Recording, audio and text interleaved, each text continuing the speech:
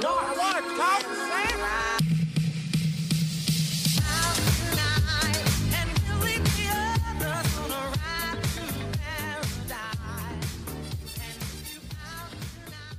Hey, that's pretty good.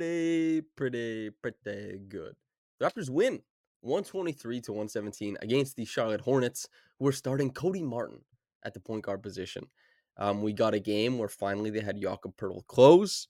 He made several huge late plays on the defensive end, on the offensive end as well, blocks and tap-ins.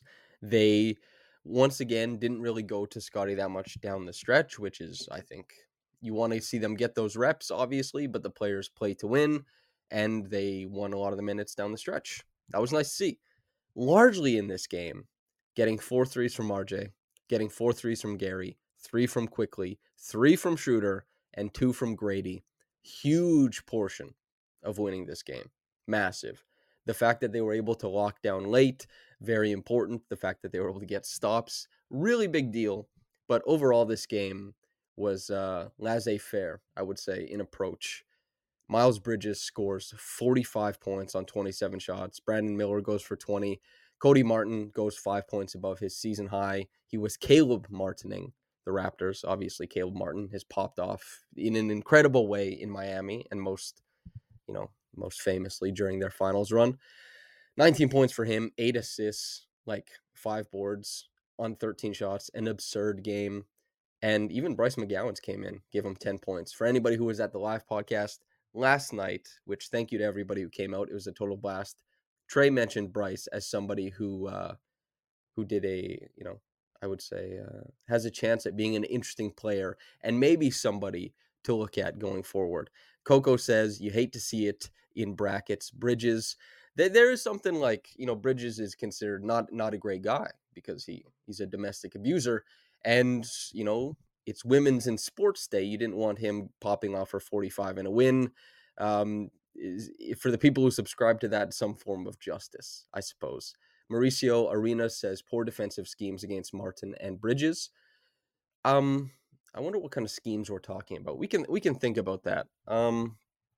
What I think we saw a little bit of blitzing, but mostly they're playing straight up. They did switch a lot of stuff late, and also the Raptors' point of attack defense hasn't been so good lately, which means a lot of guys get downhill. Oleg watched the game with me. We watched it right here, and we were kind of talking about, RJ Barrett being bad defensively since coming over to the Raptors and maybe not being super impressive as a Knick, but that there are problems elsewhere on the roster that sometimes it feels a little bit unfair to drill down on just RJ's defense. In that moment, Bruce Brown got blown by Brandon Miller, like immediately. We saw them blitz Ish Smith and him split them. I tweeted this, like Thierry Henry, and get downhill, pass to the corner. A lot of what Bridges did felt like it came on second side stuff after somebody had already gotten downhill, and he had a hell of a game shooting, way better than he normally does. I mean, 63% for 45 points is an absurdity. 7 assists. This is not the norm for him. And obviously, Cody Martin's performance is the norm for him. I like Brandon Miller, though. He's got a very aesthetically pleasing game. There's a lot of, pop to it. And so, Leaky Black also interested me, just for what it's worth. OG3 says Giddey and Bridges both frying us as nasty vibes. Yeah, honestly, truly, it is definitely, those are not good vibes.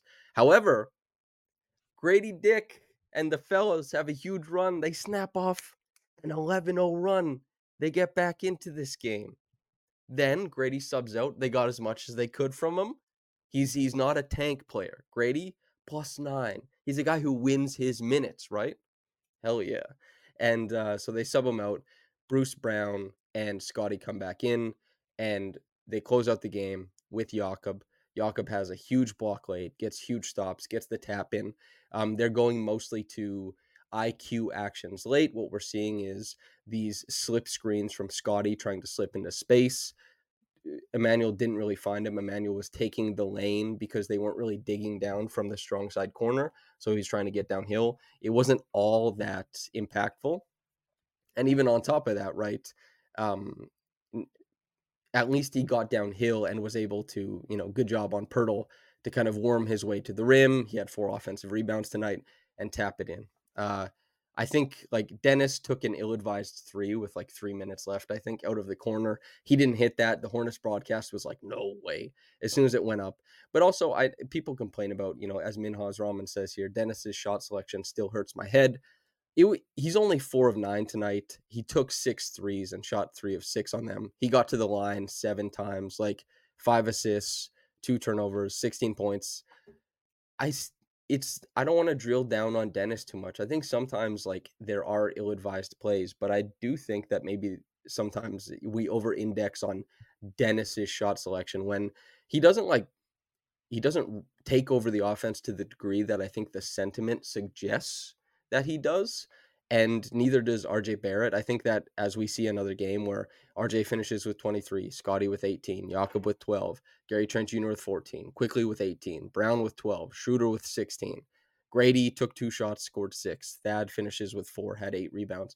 Like, this team is pretty egalitarian, and I understand why fans would want, certainly, like, they have an all-star player in Scotty Barnes, maybe not so egalitarian. Like, maybe you work the ball to him a little bit more often. Maybe late when he's slipping out of those screens with Quickly, for example, you don't say, okay, you don't say like, how do we get him the ball on the slip? Maybe you should run something with Scotty on ball and let him take on the switch that's probably coming out of that pick and roll. Or even still, if they do blitz it, Scotty is a guy who can pass over the top of blitzes, especially if a guard is involved in the blitz. I know that they're a little bit bigger at guard sometimes, the Hornets, just because, if it's Cody Martin at guard, it is a little bit bigger. But in reality, I think that like they have to be a little bit more intentional about getting Scotty the ball, but I don't think it's always just Dennis on the other side of that equation. I think there's like a bunch of guys, 13 shots from Gary, 13 from Quickly, 9 from Shooter, sure, 14 from Scotty, 15 from RJ. It's not always Dennis, I guess. That's kind of what it is. Gen X Mike says, I enjoyed Thad crunching Washington. Why would you like that, man? What's wrong with PJ Washington? He did get crunched, though. He got slammed, man. I've seen one wrestling event in my life, Royal Rumble, with Blake. Was it a week and a half ago? Something like that. That looked like something out of that. I was just glad. I think PJ was okay, right? He slammed the floor so hard. It was nuts. And, PJ had a really bad game. Minus 19, 2 for 11. His minutes, they just got absolutely demolished. Yeah. Keir Doyle says he's a +9 in 26 minutes with only 9 shots. Hardly the dominant guy, really. That's in reference to Dennis Schroeder. That's true. I think, like, there are sentiments that get championed. There are, like, easy catch-alls that people cling on to. And I think, like, Dennis is maybe too much he gets a lot of flack. Now, he's definitely not perfect and deserves, like, critique in his game for sure. And Minhas brings up like kind of the mid-range shooting is what gets to him. I get that too, especially since Dennis is like, it seems like he could probe downhill a little bit more on some of those mid-rangers. A lot of them are fading. And even though he's shooting them pretty well this year, it's not exactly the best process you want to happen. But yeah, it's something that like, since moving to the bench, I don't mind Schroeder. And honestly, Emmanuel Quickly, as far as being like a point of attack guy, the reason why the minutes are better with Schroeder is because Schroeder is more capable at the point of attack. So Darko obviously has liked a lot of the 2-guard lineups, which means that like Barrett is put in a unique position scoring against wings and defending wings. And he hasn't been, there's been some tough games for him defensively, surely, but he's done a really good job offensively in this game. 60% from the floor, 23 points, 5 assists, 1 turnover. Just great. Sammy76 says Dennis is second in mid-range field goal percentage in the league. Yeah, he shot them super well. The aesthetics of them are tough, and fans, and analysts, everybody is, influenced by the aesthetics. It's just kind of the way it shakes out. But yeah, Dennis has hit a lot of mid-range this season. I'm surprised to hear second, though. Usually I don't look it up in context of the league. Usually I just go look it up and see what he's shooting. I'll poke around on Cleaning the Glass and see that. But overall, we have a win to talk about with a bunch of like impressive performances, especially the ones that come late in the game. The ball going out to RJ in the corner, a little toe tap, figures it out, gets there on time, cans it. That's fantastic. Keir Doyle says, man, that play with Yock dribble handoff for RJ where he comes up from the corner and wraps around to go to the basket on his left is so great. Yeah. They run quite a few different variations of trying to get RJ on that drive out of the right corner, whether it's like a blade cut during a pick and roll at the top, whether it's a Miami where he's coming off of that into he's coming off of the dribble handoff into another screen. That's a Miami action. Or if it's a Chicago where he's coming off of a pin down into the handoff, they can preempt a lot of his drives with this kind of stuff. And also just like the empty side pick and rolls, they're able to, the one play we see, and this is something we saw him do against Malik Monk and Steph Curry very successfully in the spicy barbecue days. But we saw it tonight is that RJ, if he has a small player on him, you can go to a pinch post action. That means an empty side post up. The 4 other players on the other side of the floor, they have to bring the attention from, the doubles come from places he can see. He can whip the ball across the floor to create 3-point looks. We got one early in this game. Pinch post, you bring it right up, Keir Doyle. The pinch post versus Ish and skip past IQ. That's exactly it. Just like, and he's been working on, he can sling it with his left hand, obviously. But he has a push pass too that he's able to make. And a push pass isn't as effective as like a right-handed sling, but he doesn't really have the right-handed sling. So the push pass is not so bad. John Lamb has like the classic the Russell Westbrook one, but I don't feel as bad about this as Russ did for the famous quote. But was this more of the Raptors playing better or Hornets playing bad towards the end of the game? And that's like what they ask Russ, like, did you guys win this or did they lose this? And he goes, what? But I get what you mean. Like sometimes a team can fumble it away. A player doesn't want to hear that because a player, you earn what's out there on the court, and you do to some degree. But I like this question. I think that the Raptors played better towards the end of the game. And the Hornets, a lot of what they were doing early on in the game, some of it was driving the ball, but some of it was just like insane shot making. And the Raptors had to respond to that insane shot making to some degree. And they just kept making shots. And then once they responded to that defensively, started using driving lanes to get middle. And they built a big lead out of that and were able to keep the Raptors at bay. Once those jumpers kind of dried up and the Raptors went to these, the 2-guard lineups and their point of attack stuff is a little bit stronger and the Hornets wings aren't just going like bonkers with their jumpers, the Raptors can kind of settle into what they do defensively. And I'll tell you this much. Offensively, guard initiation, they didn't need Scottie to succeed late in game. We of course have seen Scottie succeed late in a ton of games, but they didn't need it because they were able to get downhill, and we got to see like a tap in from Jakob. We got to see a little bit of plays to put the Hornets in second side rotation, and that was good enough to win this game. But they mostly won this game on the defensive end of the floor. So that's kind of how it shook out. So partly the Hornets like losing it, partly the Raptors winning it, as is the case with most of these games. Slow-mo says would like to see IQ fire off more threes as well. Certainly. I can't remember who it was, but they mentioned, OG3 also said, I still feel like IQ is turning down pull-up threes. I think so too. This is something I think I'm probably going to write about over the All-Star break, but I've been paying really close attention and trying to talk to a bunch of shot doctors and scouts about Quickly's jumper and some players as well, including IQ, about his hesitancy to shoot it going left and how I've talked about this on the podcast before, but how it's a little bit odd that he doesn't like to load up on his non-shooting side for his jumper. Most jump shooters from amateur house league basketball, college, NBA players, they prefer loading up on the side of their body that doesn't include their shooting arm. It's easier to keep the balance that way and keep it steady on your shooting side. IQ is a guy who prefers to load up on his shooting side. Now, I don't know the biomechanics that allow him to do so successfully, but he doesn't like doing it the opposite way, which really has hampered his ability to score out of the pick and roll with pull-up threes, because you have to be able to pull up going both ways. Because if a team is icing or something like that, right? Like, let's say it's Emmanuel Quickly and they're icing at the top. That means they're forcing him to his left. They're going to keep that side of the floor. You're going downhill that way. If he's comfortable going left, you can hang, dribble, and pull right there. We've seen Steph Curry do it a million times. We saw Kyle Lowry do it a lot. If he were to get iced, we even saw Fred VanVleet do it sometimes too, right? Although Fred is another guy who is very comfortable going right and left, though. Although I think the ceiling for IQ as a jump shooter is maybe a little bit higher than Fred. it's a unique thing that IQ doesn't have in his game that is showing up, I think, a little bit repeatedly. And that's also led to sometimes when he's headed downhill, those kind of like off balance push right-handed floaters. He's mostly better with the floater going to his right, floating slightly, and kind of positioning it above his head. Stuff to pay attention to. But like Darko said, I think it was maybe the last game I was at, honestly. I'm not sure because they've been on such a long road trip. I haven't been at a game in almost a month now. I guess it was the Miami game or the Chicago game. Well, Darko said he wanted IQ taking like 10 threes a game, like just get it up and up and up and up. And OG3 also adds, I think IQ barely takes corner threes, and they're more often contested or movement shots.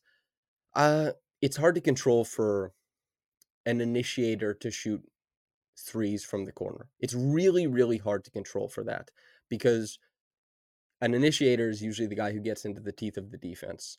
And for example, like Scotty isn't the guy who makes the read to the corner very often.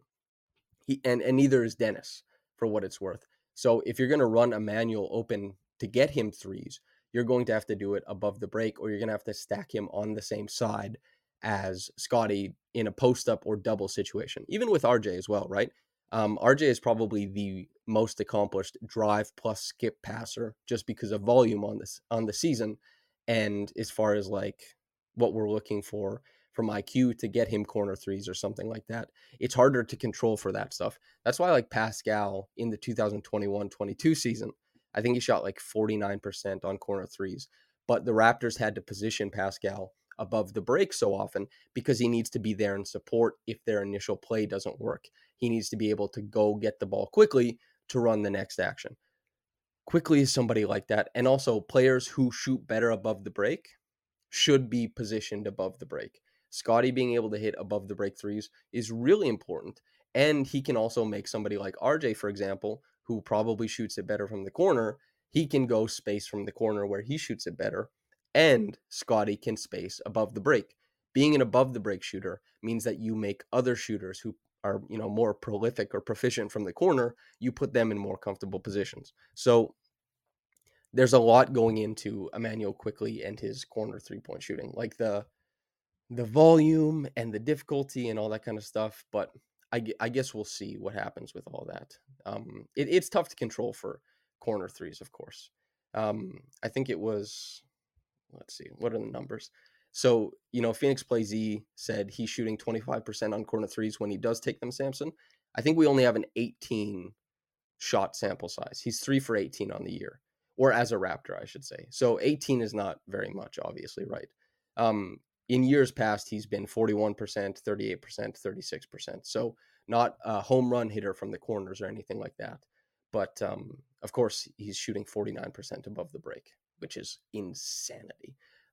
Best in the NBA, which is awesome. Well, 49% is a Raptor, around 45, 46% on the season. So having that is a way bigger deal than having a guy who shoots from the corners. Of course, you want it all the time, but that's kind of how it is. Antoine Rose with, a comment. I think RJ is our best scorer easily. Probably. I think RJ has done a tremendous job of inputting himself without taking over the offense. He's kind of been really a no frills scorer. And also, Antoine Rose commented before, this game shows you how much RJ means to the Raptors. I think he's extremely important to the health of the Raptors offense. And I don't think that's reflected in the on off statistics, but I think it's evident to people who um, I think it's evident to the people who watch. You can see the impact he's been able to have. And his ability to pressure the rim, pass out of drives, collapse the defense is something that is not replicated by anybody else on the roster currently. Scotty does not drive as often as RJ. He doesn't finish at the rim as often as RJ. Scotty's been the better player. He's the all-star. But RJ is a guy who fills a very niche need on the Raptors. And for a team that doesn't get to the rim that often, RJ being a guy who's just like, I'm getting there. I'm taking it there. I'm going to finish there. And the fact that he has like really good pace, coming off those second side actions, like if he gets a pick and roll, he can come around the edge, put his guy in jail, kind of like crab dribble into the middle, cross it back over, get to the left side of the bucket. That's really high level stuff. And his pacing and aggression is not really replicated elsewhere on the roster. And I think that's put him as like, as far as the, intersection of efficiency and volume, since he's been on the Raptors, he's probably scored more points than, well, not points overall, but I think his points per game would be very comparable to Scotty's, and the efficiency would be slightly better. Nabil says a no frill score, ellipses. Dare I say a breath of fresh Co air? Yeah, something like that. It's been really, really interesting to watch them, coexist, and that's something that they will get, more used to over time and all that kind of stuff. On the corner three thing, just to kind of like close this up, Phoenix Plays Z says the corner three is the most efficient offensive play in hoops outside of a layup, though. Yes, totally. However, you can't control for how often you create corner threes, especially since defenses, for example, right? Like what is the rotation? A defensive rotation. Let's say you get the tag or something like that. You run a pick and roll with perfect example. You run a pick and roll with Scotty and Jakob, right? You get the tag. The tag man comes from the corner to guard Jakob so that he can't make that pass downhill. So the guy is dropping down to defend the corner. Gary Trent Jr. lifts out of the corner and hits a three above the break. You get a three out of that situation, but you couldn't control for getting the ball to the corner. Why? Because the defense wants to take that away. So while it is efficient, you need to be able to score elsewhere to open it up. You need to threaten elsewhere. And if Gary wasn't a good above the break 3-point shooter, then that lift would be meaningless. And it could be possible that in the future, when they play other teams, if Gary lifts and somebody filters to the corner who is a good 3-point shooter, Gary's presence above the break means that he can make that pump and make that progressive pass to the corner. It's tough to control for volume in the corner. Like, that's just them's the breaks. It is really efficient. The Raptors, like, layups are really efficient too. For years, they haven't gotten that many of those outside of like Pascal and then Scotty in like broken plays and in transition. They're really tough to control for. So it's the corner 3-point shot stuff is important. But to me, it's way more important to be able to hit above the break threes because teams are less capable of guarding them, and it allows you to put lesser shooters in more advantageous positions. That's what it is. If you can only shoot corner threes, you are really limited as a shooter. If you can bang above the break triples, you've got a ton of utility there. It's one of the most important things. Kira Doyle says RJ being this good so far opens up so many weird questions for future in terms of his value to the org and throughout the league. Certainly, it is something to pay attention to, of course. And RJ, I think, deserves nothing but flowers, really, right? As far as like, well, offensively, I think he's been very impressive. He's been very efficient. And then once you start trying to build like the best team you can, not a team that loses a lot of games, wins the occasional game against the Hornets, then you start wondering about like RJ's best role next to Scotty, how RJ fits in. Do you mostly want him playing like the 2 or the 3? How do you make the defense work? All that kind of stuff. Really, really important and like fantastic.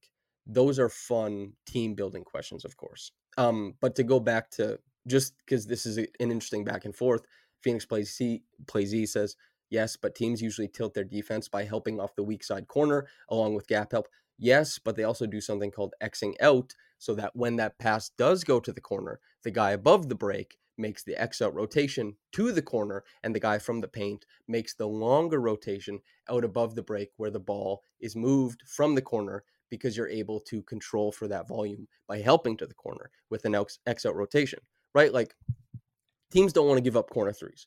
There's a reason teams like they love corner threes, and people should, but there's a lot of value in hitting above the break threes because that's where most plays are initiated. And you can control for that because there's way more room above the break. And also it's way easier to control. You talk about teams that work from the like no middle type of ideal defensively. Most NBA teams do work from a no middle process. If you work from no middle, it's a lot harder to control drives above the break than it is drives that come from the corner. Corner drives are less efficient because your playmaking possibilities are going through a crowded lane. Whereas if you drive middle after getting, like, if you have the type of gravity as an above the break shooter, pump and get middle, you can play make straight ahead to the basket. You can play make to either corner. You can 45 cut from strong side or a weak side. You can baseline cut as the defense steps up. But those passes aren't as, you don't have as many ways to like play make if you're driving from the corner. It's a lot easier for teams to contain the drive from the corner than it is above the break. So obviously, corner 3-point shooting is very effective. It is very efficient, but the implication of being a guy who is able to hit an above the break three is massive. It's super, super important. Kier Doyle says, can you draw an X out if you got the paper? Sure, let's do that. Let's draw an X out. Okay. So basically, we'll draw this up. We'll do what the X out rotation is. So let me just draw it. We'll draw the thing up. Okay. Okay, I'll draw it while I do this here. So let's say that we have a pick and roll, and the pick and roll ball handler gets downhill, right? This guy is tagging, let's say. Here's the pick and roll ball handler. Here's the roll man. The guy from the corner tags the roll man. This guy is here. That's the defender right there. Okay? If you make the pass out to the guy from the corner, this is the rotation he makes to make sure you can't shoot that corner three. This guy will make this rotation when he moves the ball up there, creating, quite literally, an X. And that rotation is called an X out. That's what an X out is, for anybody who wanted to know. So it's OG3 said if Samson was dedicated, he would start drawing these plays up on his walls. That would be like a super fun little wrinkle, obviously. Yeah.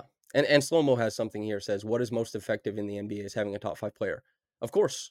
Top 5 players dictate everything that's happening. So yeah, that's kind of something. I think X out is another Phoenix Play Z. I'll just put on the coach's cap quickly for another one. X out is another term for pre-switching the backline, right? Not exactly, but there is a pre-switch at the point of attack in the pick and roll. And that is called nexting. So we'll draw a next rotation, right? So a next rotation is where you're able to create a really quick rotation, and it works like an X out basically, but it's just done above the break. You're not pulling from the corner, for example. So an X out is the one we saw the last play I just drew. But a next rotation would be like, let's say you're running a pick and roll here. The pick and roll ball handler above the break, for audio listeners, is turning the corner. The guy on the weak side above the break is going to pre-switch into the lane to guard the guy on ball. And the guy who's playing lock and trail defense is going to go over the top to who he was guarding. This can be undone pretty quickly by the player making a 45 cut into the lane. But not all players are proactive cutters, and not all cutters are good finishers. So these are the types of, let's say, what Phoenix Play Z says. Pre-switching is a term you can use, of course, but we usually talk about pre-switching in the Draymond Green example, where Draymond Green would pre-switch everything out of that back line to make sure that he was involved in pick and rolls. For example, if you have two guys stacked on the same side right here, this is where guys are positioned. Draymond Green is this guy right here. They call this guy, whoever it is on the opposing team, to run the pick and roll for the guy up above the break. Draymond Green will pre-switch onto him and involve himself in the pick and roll action because he's such an immensely talented defender. Now teams, after watching the Warriors succeed at this in Draymond Green, this became a major trend in the NBA, and it's something we see happen all the time now. And that's why teams, and we've seen LeBron James do it many times, Luka Doncic do it many times, kind of go through the rigmarole of trying to pre-switch a bunch of guys and then stack the floor in ways that makes it easier. This is also why a lot of teams started running empty side pick and rolls with their two best players, so they can keep all this junk out of it and just simplify with their two best players and an empty side for them to work in. Coach's cap is off. That's all the defensive stuff, of course. Phoenix Play Z says draw a peel switching diagram as well. I'll be here talking tomorrow I'll do a trade deadline podcast, the live stream. So I'll do peel switching tomorrow. Come and ask me about that, and we can kind of get into it in some dead air. Yeah, Phoenix Play Z says Boston pre-switched the Kemba matchup every time we tried to attack him in pick and roll. Correct. There was a ton of pre-switching going on from both sides. What a series that was, my God. Okay, so back to the game. Who, well, what do we want to talk about in this game, really? We got like 20 minutes of the game. What are we going to talk about now? Let's see. Let me pull up the box score. I guess we talked about the guard play. We talked about the defense a little bit, how important Jakob was. I guess I would say that this is a good example, as far as I'm concerned, of showing Jakob's importance to the team, not only as a guy, you know, right now, but a guy in the future. And why I think that Jakob is a guy who pairs pretty well with what the Raptors want to be going forward. And I think having a good center to create looks for guys, to give you space out of, these two-man actions for downhill play, whether it's like RJ or whether it's IQ or whether it's Scotty. I think it's important for those guys to get those possessions where they get downhill, they see the defense rotating in front of them so they can get those reps in and see what defenses are trying to do. And as far as like the offensive rebounding, as far as holding up the back end defensively, I think it is important. He's contested so many shots at the rim this year. The effectiveness has waxed and waned, but it's something that I think is important. Kirdoa asks, what did you think of Scotty IQ two-man game? Wolfond was talking about how kind of clunky it still is with Scotty not setting good screens and IQ being a little passive. Yeah, Scotty is not a super accomplished screen setter just yet. You know, Pascal never was. A lot of the best wing players never are. It isn't typically something that we expect of players like Scotty, especially for everything else that Scotty has been showing.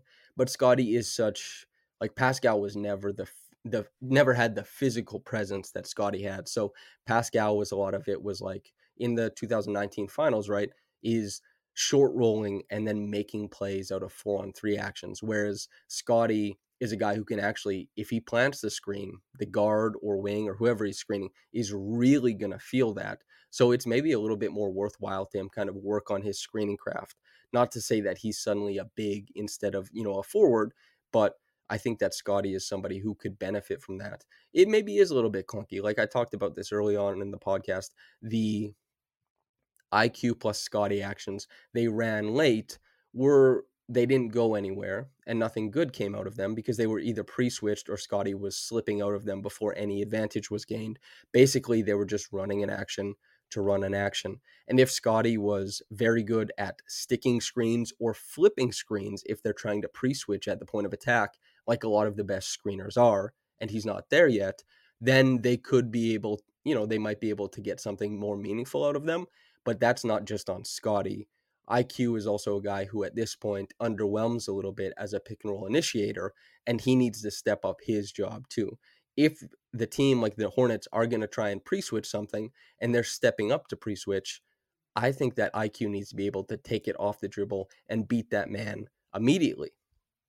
Like it can't just be Scotty who gets a switch and dominates. Like IQ should be getting a guy on him that he should be able to get downhill and beat and put the defense in rotation and make those decisions from there. So I think they both have stuff to work on, but there's a ton of value there, obviously. And the facsimile, and I've given this stat many times before, but last season, of the high volume handoff partnerships, the sixth most efficient in the NBA last year was Scotty as the screener, Gary Trent Jr.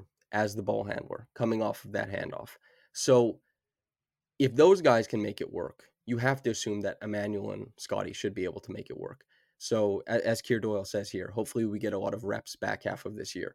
That's certainly correct. We need to see a lot of it, and that will be one of the most interesting things to look for as far as like what we're seeing at the end of the season.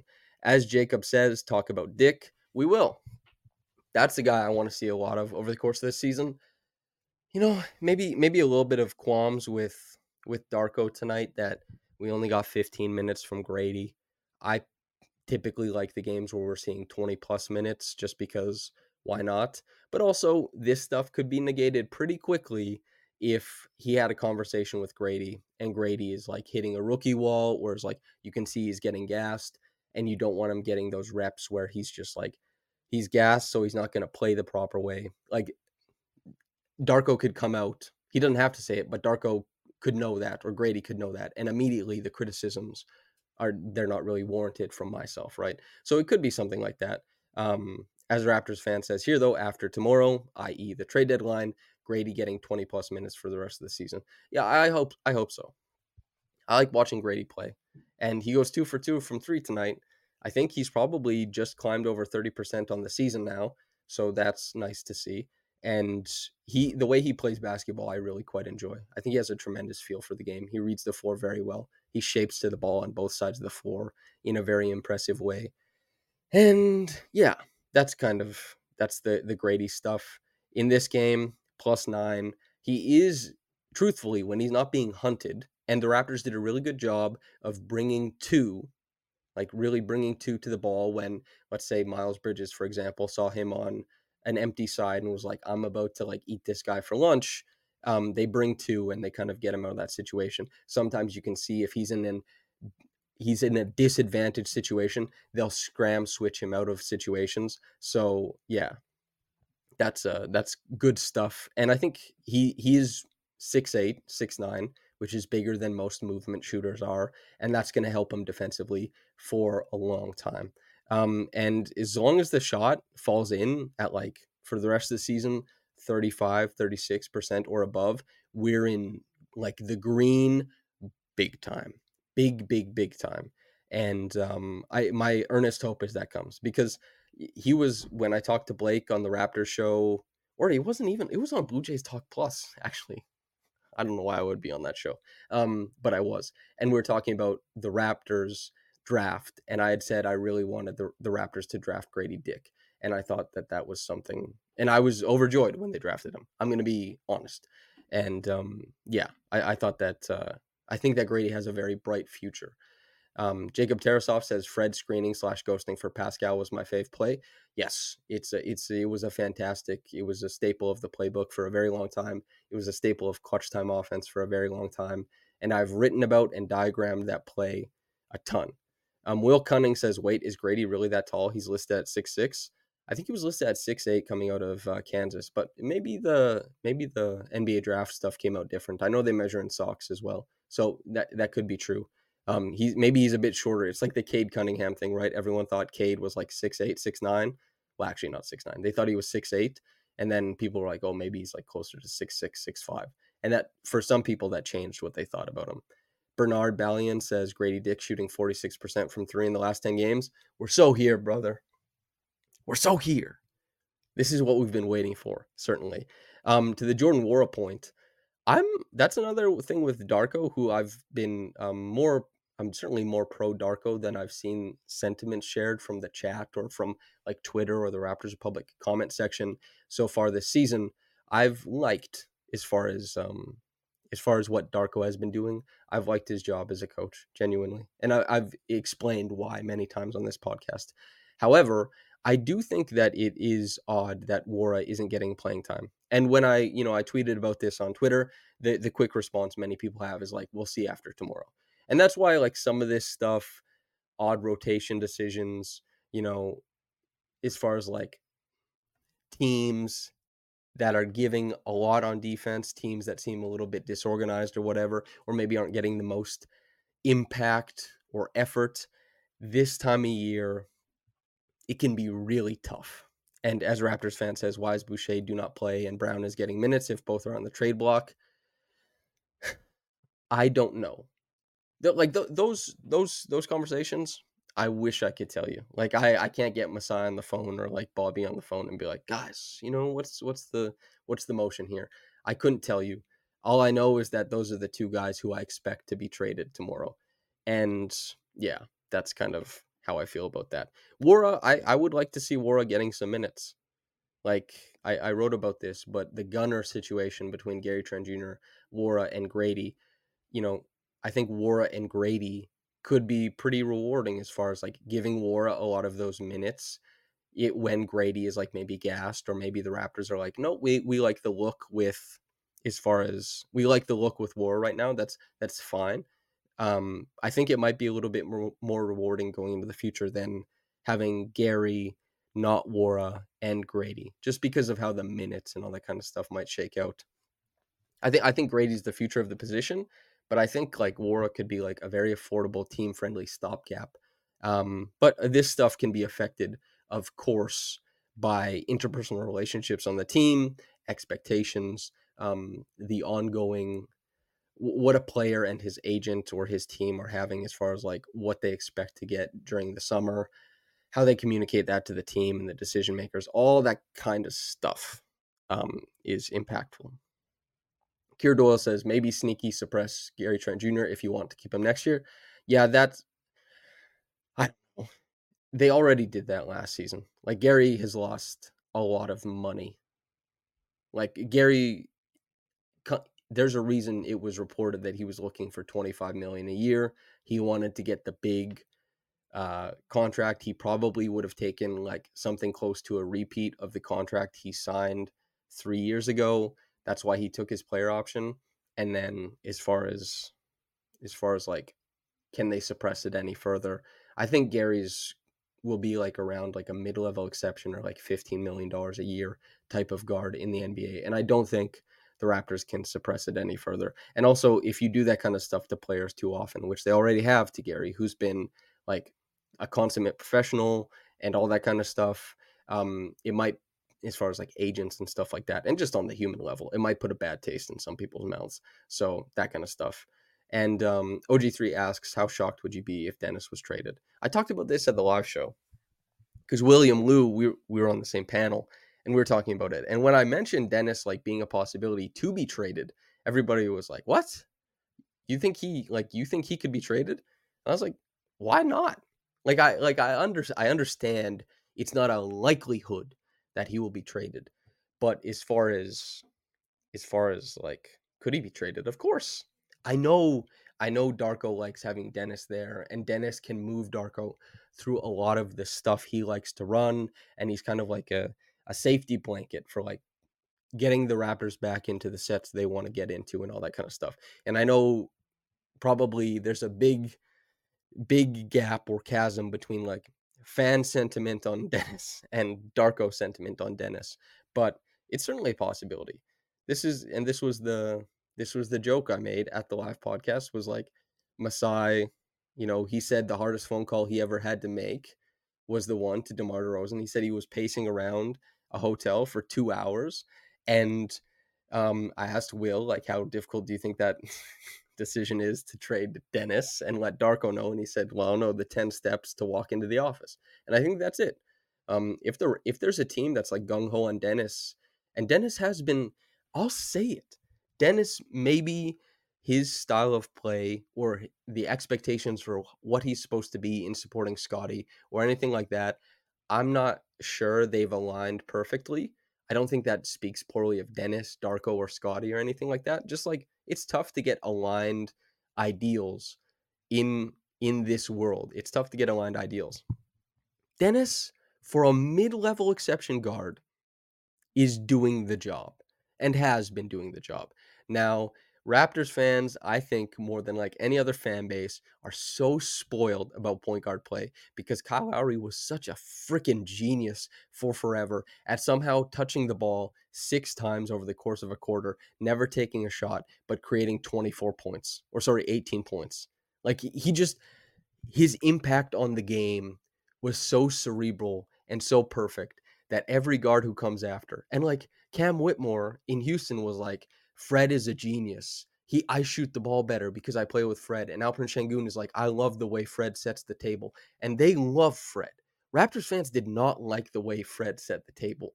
And I think it's because when you're compared to Kyle Lowry, whose brain was the size of Earth as far as like making decisions on a basketball court, I just, Dennis and Fred, they don't have it easy. Nobody who comes after Kyle Lowry has it easy. Yeah. Biggie35 says, I think everyone thinks Schroeder was a panic signing. That affects people's perception of him. I'll tell you this much.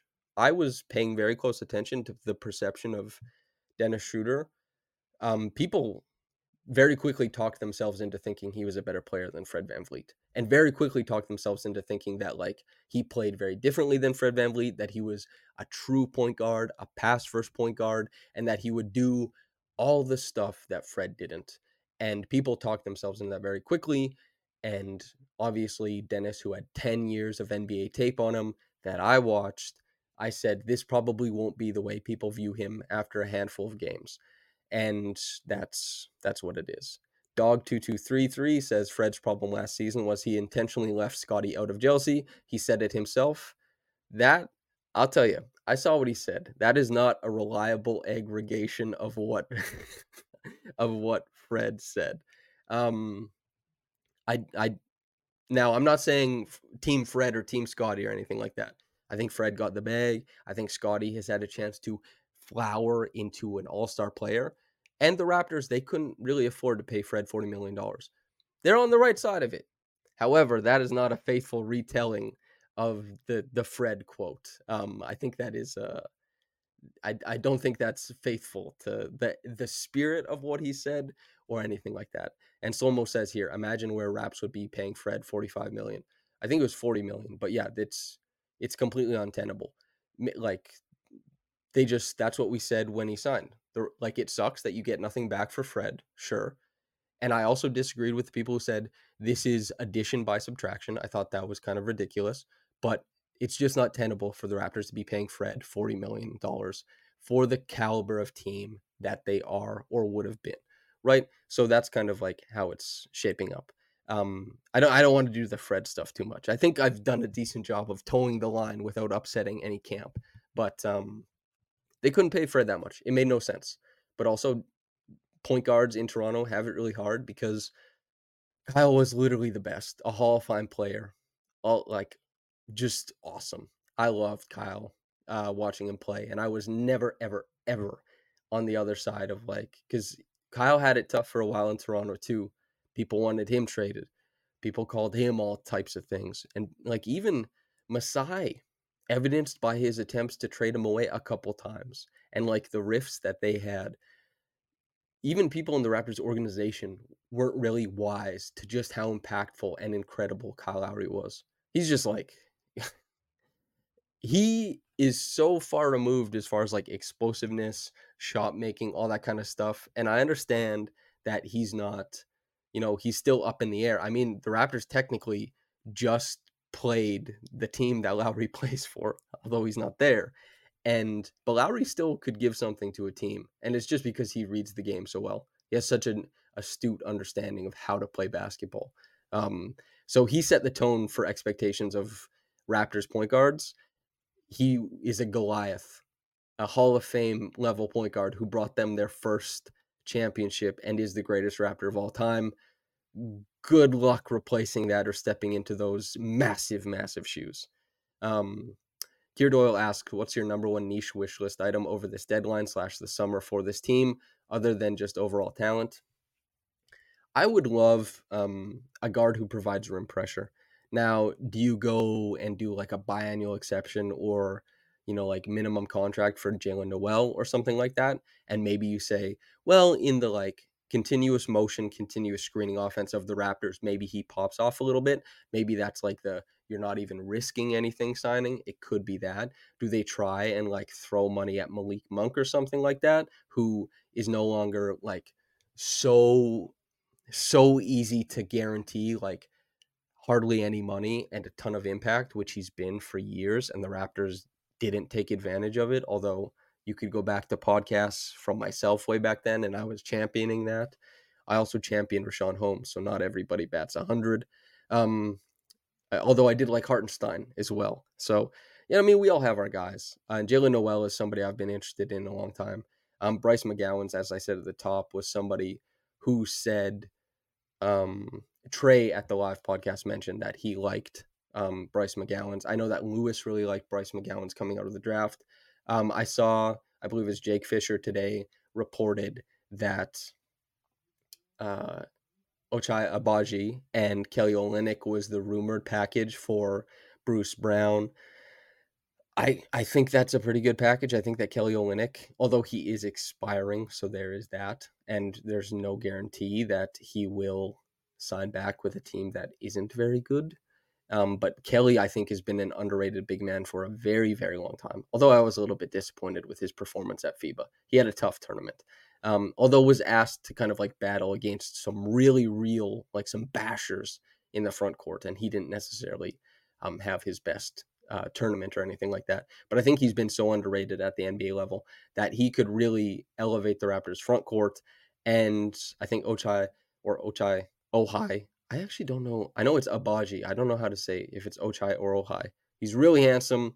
You're basically waiting on the guy to see if his jumper falls, but it's a little less, you feel a little less eager or, confident about that. Like we're waiting on Grady, who, as I can't remember who said, shooting 47% over his last 10 games, waiting on Grady, but Grady's like 20. Abaji came out of the draft, I think at like 22 or 23 years old, right? Like he was a 4-year player. He's not as young. If you're expecting the jump shot to turn around or perform at the NBA level, it's probably more of a long shot. But if it does come around, I'd be really interested to see how that looks and to see how he can kind of like, get his reps in and stuff like that. It's not a slam dunk as far as like, a trade for Bruce Brown, but I think that's I wouldn't be upset at that. I could talk myself into that being quite interesting, and I think like Kelly Olynyk and Scotty Barnes, there's a ton of like really interesting stuff that you could do there. Nesta says give Kelly some slack. He's old in basketball years. Also, fun fact: Kelly Olynyk, I worked with his sister at Foot Locker. I went to the U of S. Maya, she played for the University of Saskatchewan Huskies, and I worked with her at and played basketball with her occasionally in Saskatchewan when I was living there, and she was great. And I guess Kelly, I had met when I played, not playing for Gonzaga, but when I was at Gonzaga as well. So cool stuff. Weird ties to the Olynyks, and obviously the Olynyk family has like a major impact on Canada basketball as well. So yeah, fun little thing. Maya was always awesome. So yeah. Keir Doyle says, I used to do research at U of S. That buffet run by the culinary school slaps. How odd. That cool. Very, very unique. That's cool to know. I've never had the buffet at the culinary school. I'm going to be honest with you. So maybe I missed out while I was there. But when I was there, I was just like a greedy little college kid who was not eating the best. Certainly not culinary school buffets or anything like that. I was also really poor, just like my whole adult life. So I wasn't springing for anything fancy. Dawson Ned says, I would love to see Talen Horton Tucker on the Raptors. If you told me a few years ago, I probably would have been more excited about that. And after watching like a decent amount of Talen over the years, probably not that excited about that. Keir Doyle says $15 buffet. So maybe nobody put me on. But $15? Is it $15 now? Or was it $15 like back in like 2015 or 2016? Because like $15 back then was not cheap. I don't know how much money you had. I don't know. I'm not trying to like rich shame you or anything like that. But $15 buffet for a student when I could go get like a $6 meal somewhere. I don't know. I don't know if that was 2019. That's not so bad. Although I was living in Mexico in 2019, so I didn't have the opportunity. But interesting to reminisce on this. Jacob Tarasov says, you go to school at Gonzaga, question mark? No, I played club basketball, and there were 2 years in a row that I went to Gonzaga for a tournament. And part of it was that we would go for a tournament between like a lot of the like Team Sask, Team Ontario, Team Quebec, like and a bunch of like club teams from the United States would play at that tournament. And then also there'd be a week afterwards where all the kids would be separated into an ID camp, and then you'd be like a fantasy draft. You'd be drafted, and the Gonzaga players would coach teams, and you would play in a tournament and all that kind of stuff. And that was what I did. That's my relation to Gonzaga, playing basketball there. David Stockton was the coach of my team, which is why I make jokes about David Stockton teaching me how to run the pick and roll, so that I am, there's John, David, Samson folk. I'm in the Stockton family of pick and roll, the lineage. That's the joke, of course. But David Stockton also, who is a right-handed shooter, beat me in a left-handed shooting contest, and I'm left-handed. He's very impressive. Like, he was 5'8" and made the NBA. His ball skills and everything are insane. Yeah, he's very impressive from that point of view. Although just like I'm doing analysis of him. He coached me. He's just too small for the NBA as far as that goes. So yeah. all that good stuff. But yeah, hell of a college career, and just making the NBA at all, super impressive. That feels like a podcast though. The Raptors win. RJ, awesome scoring game. Scotty, kind of on the in between in this game. It's tough to find your way through all these games. We're seeing it happen. Jakob with a massive close. Emmanuel cashes enough threes, gets downhill a little bit, not in an assist way, not in a made shot way, but finishes 6 of 13, 18 and 4. Bruce Brown, 4 of 5, gets some of those baseline floaters to go. And yeah, Dennis, I thought had a better game than most people seem to have think he had. And Grady, hell yeah. Big time, hell yeah, Grady. Raptors fan says, is there a scheduled Masai presser tomorrow? There should be, yes. So, although I probably won't be going to it, but I'll be doing the podcast, live trade deadline podcast. I'll have guests on. I think the only guy I have scheduled right now to come on the podcast tomorrow, the live stream, is S. But yeah, Cure Doyle says Samson running pick and roll on the beach in Cancun, elite. West Coast, Puerto Vallarta was where I lived, and there was a lot of pick and roll. They also have this crazy thing in Mexico. In Mexico, they only clear the ball out of the paint, which I hated because it just meant that like the real grimy grinders would just like start posting up immediately. Like they'd get the rebound and the guy would like clear the like touch pass out of the paint, and then you just like post entry it back in. Which to me, I was like, this takes no skill at all. What the hell? Like we're not even like dribbling the basketball. You guys don't clear the ball to the 3-point line? I thought it was nuts. I thought it was insane. Like not after a made shot. After a miss, you don't clear the ball. And a made shot. You just like it was insane to me. I didn't really.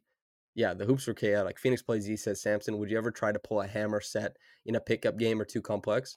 Well, a hammer set requires the guys off ball completely on the other side of the court to run a hammer screen. And you need like because it could be a flare or a pin in technically if you wanted it to be, but if you're running it from the strong side to the weak side, then that's what makes it a hammer. It's based off of Darvin Ham on the Bucks, and so it would be very tough to get the other guys to like coordinate the action in pickup basketball anyway, right? And like pickup basketball is mostly about 2-man actions.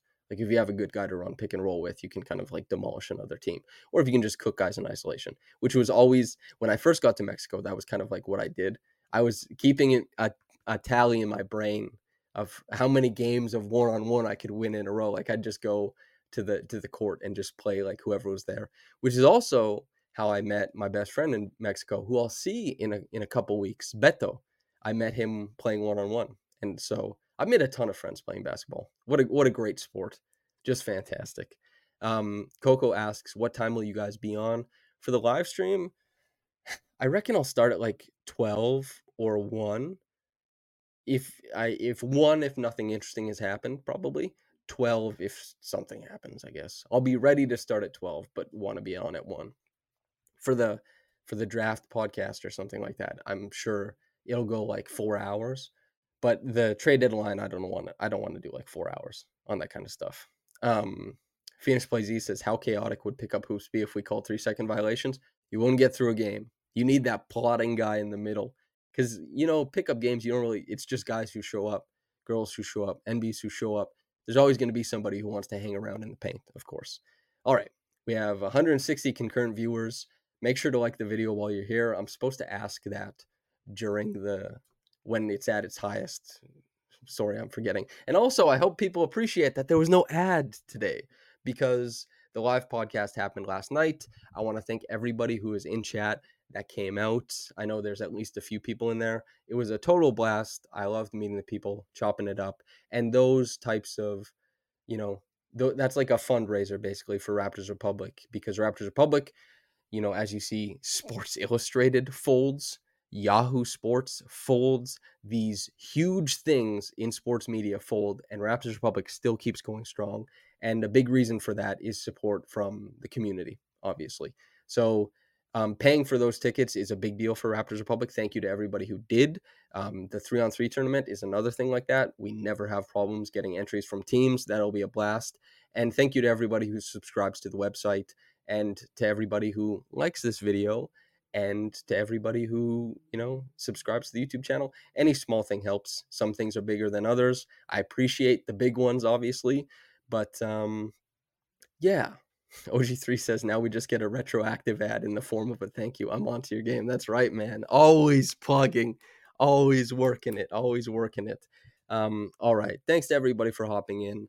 I'll see some of y'all tomorrow for the trade deadline live stream. Okay. All good. Bernard says go watch Pelicans at Clippers. Looks like a good one. I might. Oleg also might try and get me to play FIFA. He doesn't get tired of losing, apparently. All right, everybody. Thanks for hopping in. And whether you got into this in the morning or at night, have a blessed day and goodbye.